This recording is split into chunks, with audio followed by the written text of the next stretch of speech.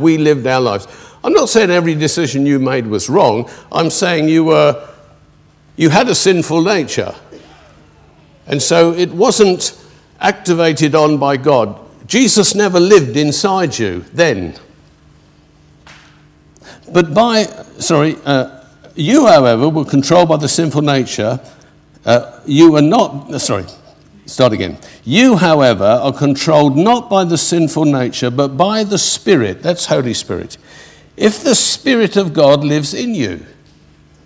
So that's the first entrance. We are controlled by the Holy Spirit of God. And it says the Spirit of God lives inside of you. And we've got to stop. We must stop in our Christian faith and ask ourselves some questions. What does this mean? That God's Spirit lives inside of me. Well, for a start, it means you're not like anyone else on the planet that hasn't come to Christ to receive him. Because God's Spirit is not living in them.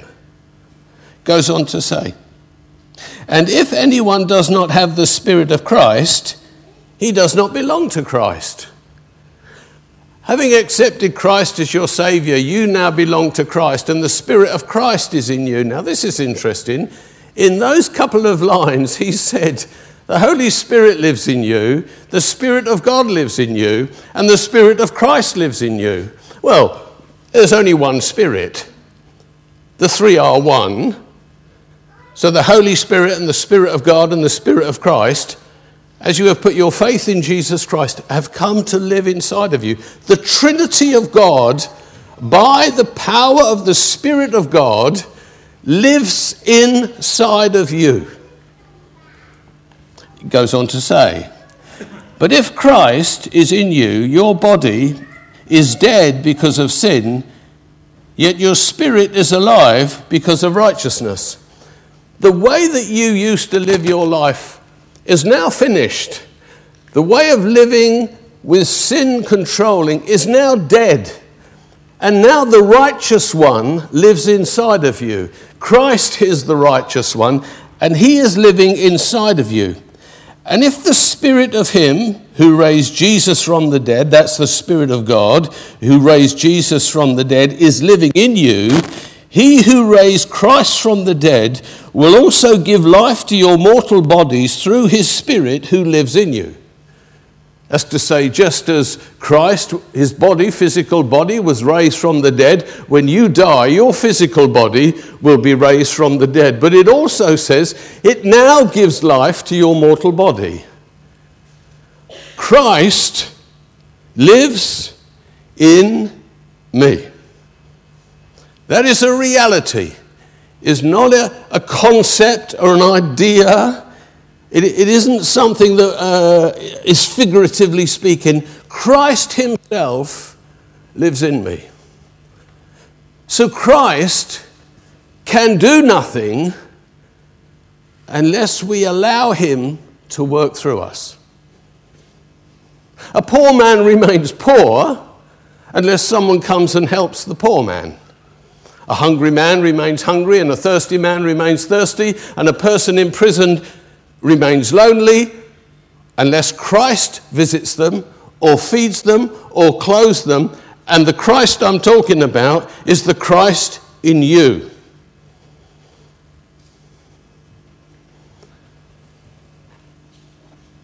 It says in Matthew 25, let's go there. It's the other half of the coin in a way. Matthew 25, Jesus has got a number of parables he's sharing. They're sort of end-time parables. The first one is the parable of the 10 virgins, where he's telling us to be prepared at the end and not to be complacent. Then he goes on to the parable of the talents, where he calls us to be responsible in the world, especially towards the end time, not to be lazy. And then he moves on to the third parable, which is the parable of the sheep and the goats. Now, it takes some application, and I'm not going there theologically with it, because there are several ideas about this, who the goats and the sheep are, and who Jesus is talking to, and everything else. But there's just one principle I want to draw out, but I will read it to you from verse 31. When the Son of Man comes in his glory, and all the angels with him, he will sit down on his throne in the heavenly glory. All the nations will be gathered before him, and he will separate the people one from another, as a shepherd separates the sheep from the goats. He will put the sheep on his right and the goats on his left. Then the king will say to those on his right, "Come, you who are blessed by my Father, take your inheritance, the kingdom prepared for you since the creation of the world. For I am hungry, and you gave me something to eat. I was thirsty, and you gave me something to drink. I was a stranger, and you invited me in. I needed clothes, and you clothed me. I was sick, and you looked after me. I was in prison, and you came to visit me." Then the righteous will answer, "Lord, when did we see you hungry and feed you, or thirsty and give you something to drink? When did we see you a stranger and invite you in, or needing clothes and clothe you? When did we see you sick or in prison and go to visit you?" Now the reply is so important. The king will reply, "I tell you the truth." Now we know what this means, don't we? It means you're not going to believe what I'm going to tell you, so listen carefully, because this is vitally important. "I tell you the truth, whatever you did for one of the least of these brothers of mine," these are brothers of Christ. Something had happened inside these people that they came into relationship with God and with Jesus Christ. I am Christ's brother. I wasn't born his brother. I was born again his brother. And so I am Christ's brother. Now this is what he says. The king will reply, "I tell you the truth, whatever you did for one of the least of these brothers of mine, you did it for me." That means Christ was in the brothers when the ministry happened. If I go to my sister here and I talk to her and I comfort her, I'm comforting Christ. Do you get that?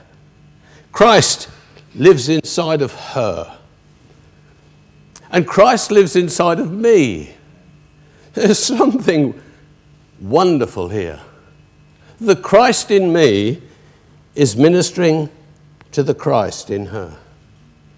You know, when you meet a genuine Christian, you know you've met one. You know why? Because the Christ in one meets the Christ in the other. So the question is, when did I speak to the lonely and isolated? When I spoke to Iris. Understand? If you did it to the least of one of these, not that she's a least, and I am embarrassing her, but she doesn't really mind because she quite likes me. I'm doing it to Jesus. I'm doing it to Jesus. The point I want to make is that Christ dwells inside of you. Christ lives inside of you. Whether you're a recipient or one that provides the ministry, Christ is receiving from his brothers, and when we give, we are giving because we are allowing Christ to operate through us. Hebrews 10 and verse 16. We read there a prophecy that's brought from the Old Testament into the New. This is what it says in Hebrews 10 and 16. "This is the covenant I will make with them after that time, says the Lord. I will put my laws in their heart, and I will write them on their minds." Now that is a quote directly from Jeremiah. We could put that one up here now. Jeremiah 31, 33 to 34. This is what it says. "This is the covenant that I will make with the house of Israel." In the Old Testament, the people lived at a distance from God. God could not enter into his people. He could not live on the inside of them. He could not dwell inside of the lives of the people. But a time was come, he said, "This is the covenant that I will make with the house of Israel. After that time, declares the Lord, I will put my law in their minds, and I will write it on their hearts. When Christ comes and dies for us, it will be possible that Christ himself can come and enter into us. To have his law in our hearts and on our minds is to have Christ come and live with us. And see what he goes on to say. And I will be their God, and they will be my people. Wherever he uses that expression, I will be their God, and they will be my people, it illustrates Christ living in the center of his people. So if we go to the Old Testament and we look at the scene of the children of Israel in the wilderness, what we see is all the tents around. We see the sanctuary of God in the middle, and we see God living in the holiest of holies with the smoke and the fire and everything coming out. It's a picture of Christ living in the middle of his people, or God living, or the same, we could say. So what we have now is Christ living in the very heart of us. He dwells in here. You see, often in our language, we are reaching out for a Christ to give us something when Christ is inside of us. I shared the other week about peace. You cannot pray for peace. It is impossible to pray that God will give you peace because the Prince of Peace lives inside. So how can you get more peace than have Christ, the Prince of Peace, inside you? What you do, you lose your peace. So to find your peace again, you have to come to the realization that the Prince of Peace dwells inside. As soon as you understand that, peace is restored to your heart.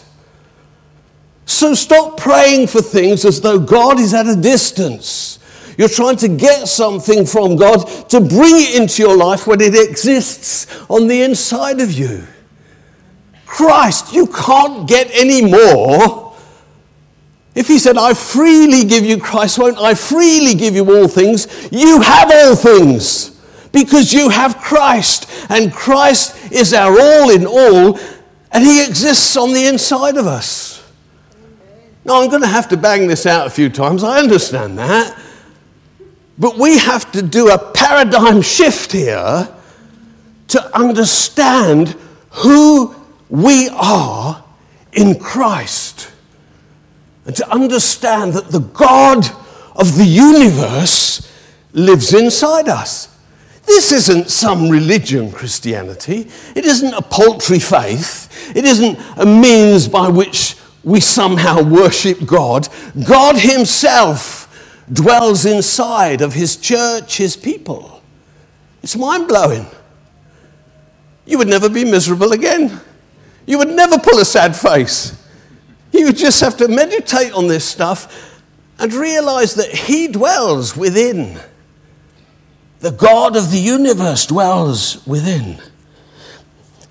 See, what happened at salvation, that Christ came and lived inside of my heart. So when God looks at me, a sinner, he sees Christ in my heart, and I become acceptable in his presence. But can I say it's more than that? See, in your mental picture, there's Phil, and he's a sinner, and Christ is now in his heart. So God looks into the heart, and because he sees Christ, he accepts Vinny. No, it's even better than that. Christ has been absorbed into my life. He's absorbed into me. That means when God looks at me, he sees Philip with Christ absorbed into Philip's heart. And Christ kept the law. He didn't break one part of the law. He is righteous and holy and pure, and his righteousness and purity has been absorbed into my heart, and the sin has gone. The darkness has gone. The old nature has gone, and Christ is absorbed into my heart. You say, what are you making all the fuss about? I've got to make a fuss. Christ is here. So when Christ looks into my heart, because that's what he's looking at, my heart. He's not looking at my hands or my feet. He's looking at my heart, and Christ has now fully absorbed himself into me, so he sees that I am the righteousness of God in Christ Jesus.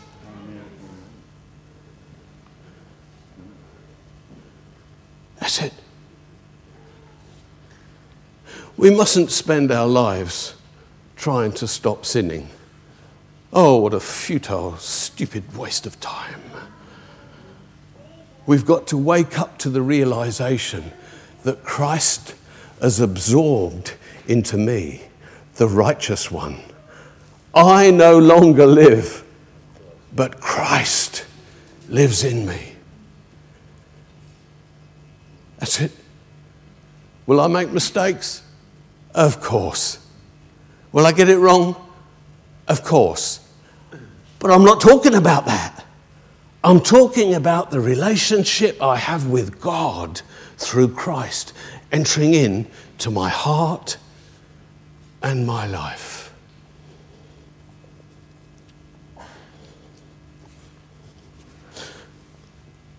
Zoe wants friends. Of course she does. But knowing that Christ lives inside supersedes all of that. Because sometimes you have to wait for a friend.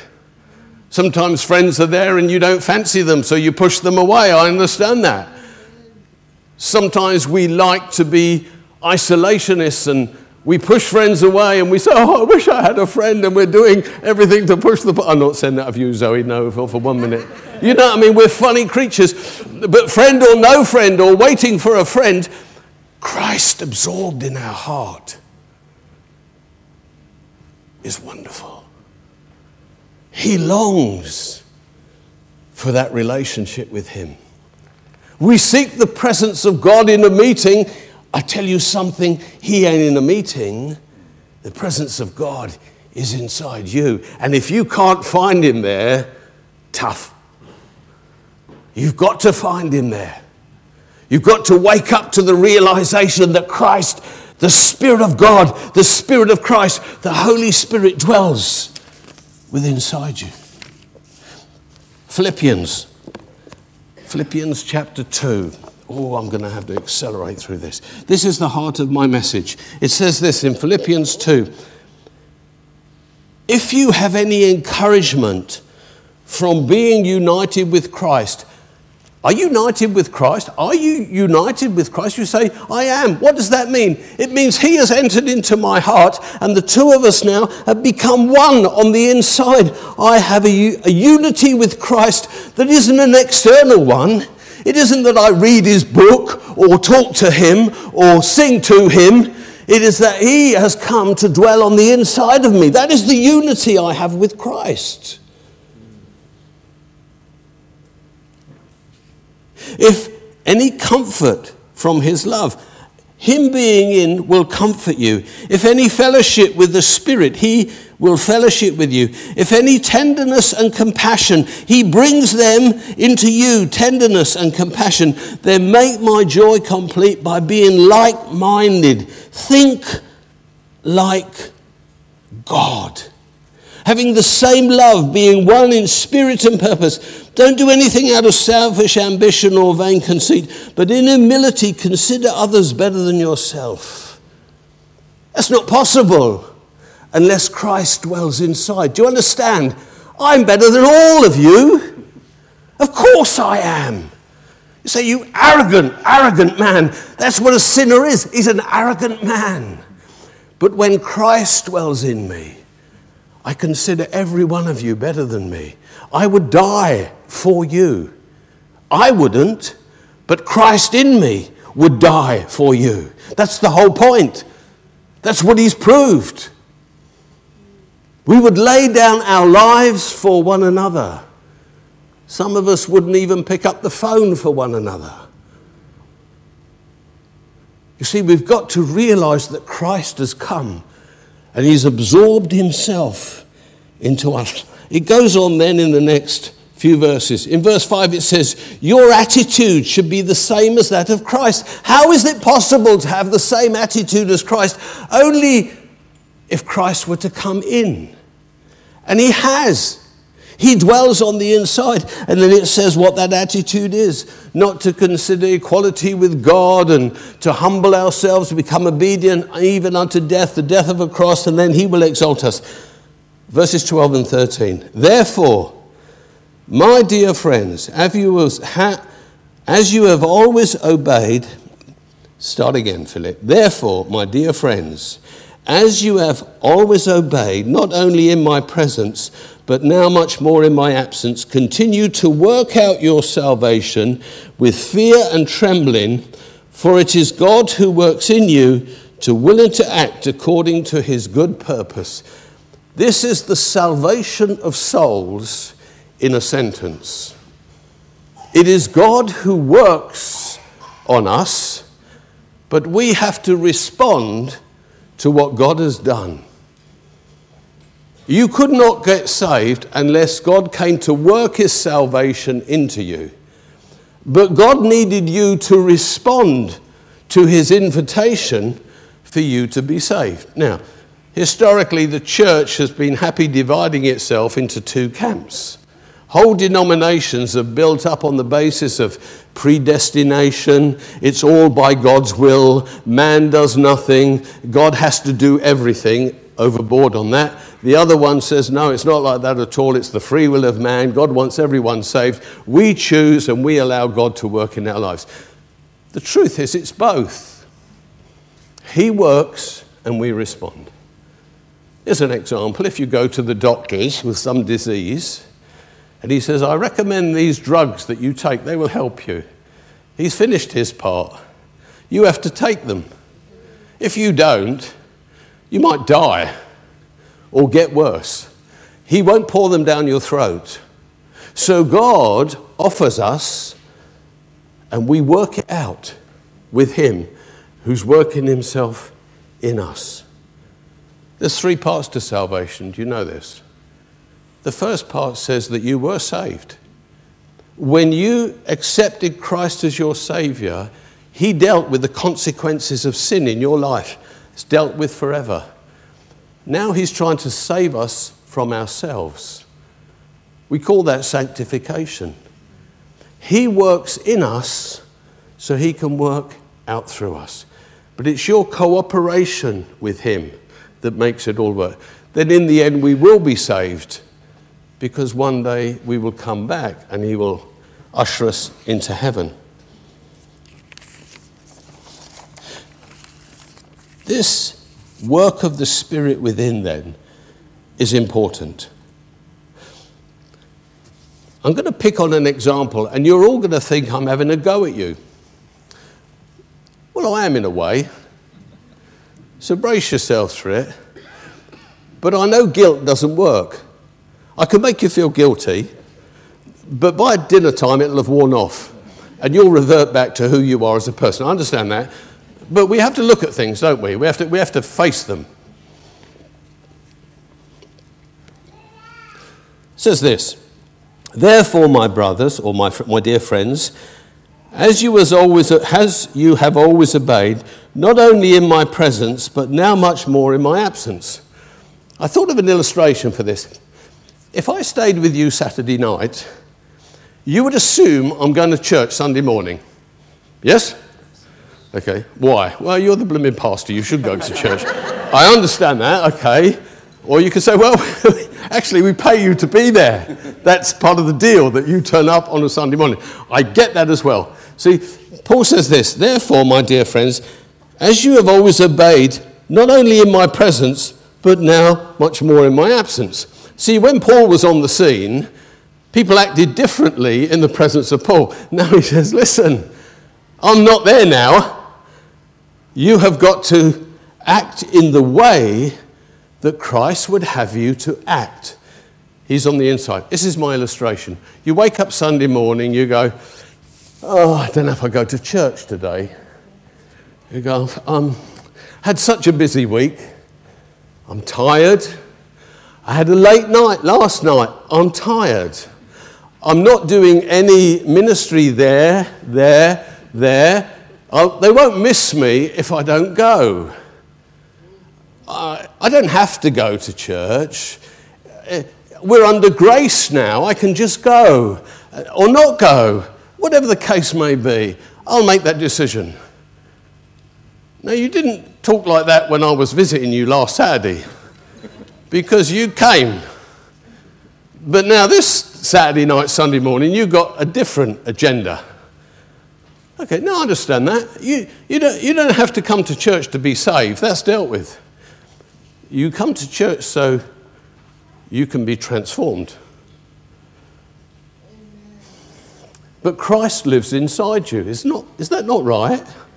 So when you wake up that Sunday morning and have this debate with yourself whether you want to come or you don't want to come and how you feel about it, have you ever considered whether Christ wants to come to church?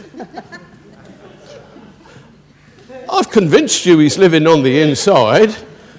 So when you say, I think I'll have a lay in this morning, Jesus, do you want to lay in, Jesus? And Jesus says, no, I want to go to church. I want to meet my brothers and sisters. I want to sing worship songs to my Father. I want to break bread with my brothers and sisters. I want to listen to one of Philip's excellent sermons. Of course I want to go to church. But you don't let him. Because you won't get out of that bed and go. You sinner. You stop Christ doing what Christ wants to do. I'll have another go at you. All right? I did that one all right, didn't I? You got it. You don't feel guilty, but you know the truth. Yes? That's the point. You look at your watch. You say, it's 25 past 10. We got plenty of time. You haven't. You're late. You should be here at 25 past 10. Not on the way, not thinking about it, not getting your coat on or eating your breakfast. You are late. You say, it doesn't matter. You ask Jesus if it matters. Say, Jesus, do you mind if we're late for church? You say, not again. See, Jesus is perfect, yes? And so he's always here on time. You say, I don't care about you, Jesus. I'm always late for everything, and I'm late for church, so I don't give a monkeys about you, Jesus. You'll get there when I get there. That's what you say to Jesus, isn't it? No one has to be late, do they? You say, well, I'm that sort of person. But Jesus isn't. Jesus arrives early, never late. God is never late. Therefore, Jesus is never late. You're late because you don't care about Jesus on the inside of you. Is that true? That doesn't mean you'll all be early next week. No, of course not. If it was as simple as that, I would preach sermons like that every week and I'd bash you into shape. No. It's the work and the realization that Christ rules. You know that song we sing about the Spirit breaking walls down? Where are those walls? They're in here. They're nowhere else. The only wall to the Holy Spirit is the wall in you. Break these walls down. Heaven come down. Come down where? It ain't going to come down in this school. It isn't going to come down in Britain. Heaven comes down into your heart and rules and reigns in you. Now the King already is in your heart. But you're ruling as well. That's why you're late. That's why you absentee yourself as often as you do. That's it. Thoroughly told off. but in a way, I hope that's acceptable. We sing about this glorious truth. Remember that song? We don't sing it no more. There must be loads. I'm sorry, Daff, it's an old song. It's no longer I that liveth, but Christ that liveth in me. Don't worry, I won't try and sing it. That's too much for you to bear. It's no longer I that liveth, but it's Christ that liveth in me. Do you believe that? How many times have you sung that? Well, if Christ does live in you, you must consider him and what he wants, not what you want. You can't say, I don't like this situation, I'm going to act in this way. You've got to say, Jesus, what would you do here? Because I'm forcing you to come to a place where you don't want to go. Just go down the pub and have about 6 pints. You coming, Jesus? Don't think so. Can we do something else? I'll go down the pub and have one, but you don't watch the conversations because you're taking me with you, because I'm living inside you. He's not seeking to bind you up and make your life miserable. He's seeking to liberate you. I've got caught by this song, Be Thou My Vision. Do you know that song? There's a line in there, it's great. It says, you're my great Father and I'm your true Son. You dwell inside me. Together we're one. When I meet you, I'm meeting Jesus. I appreciate that. When you meet me, you're meeting Jesus. So before you tell me off, okay, remember who's there, okay? Remember, Christ lives inside of us. And we need not hamper him in the world, but we need to release him through us. God bless you.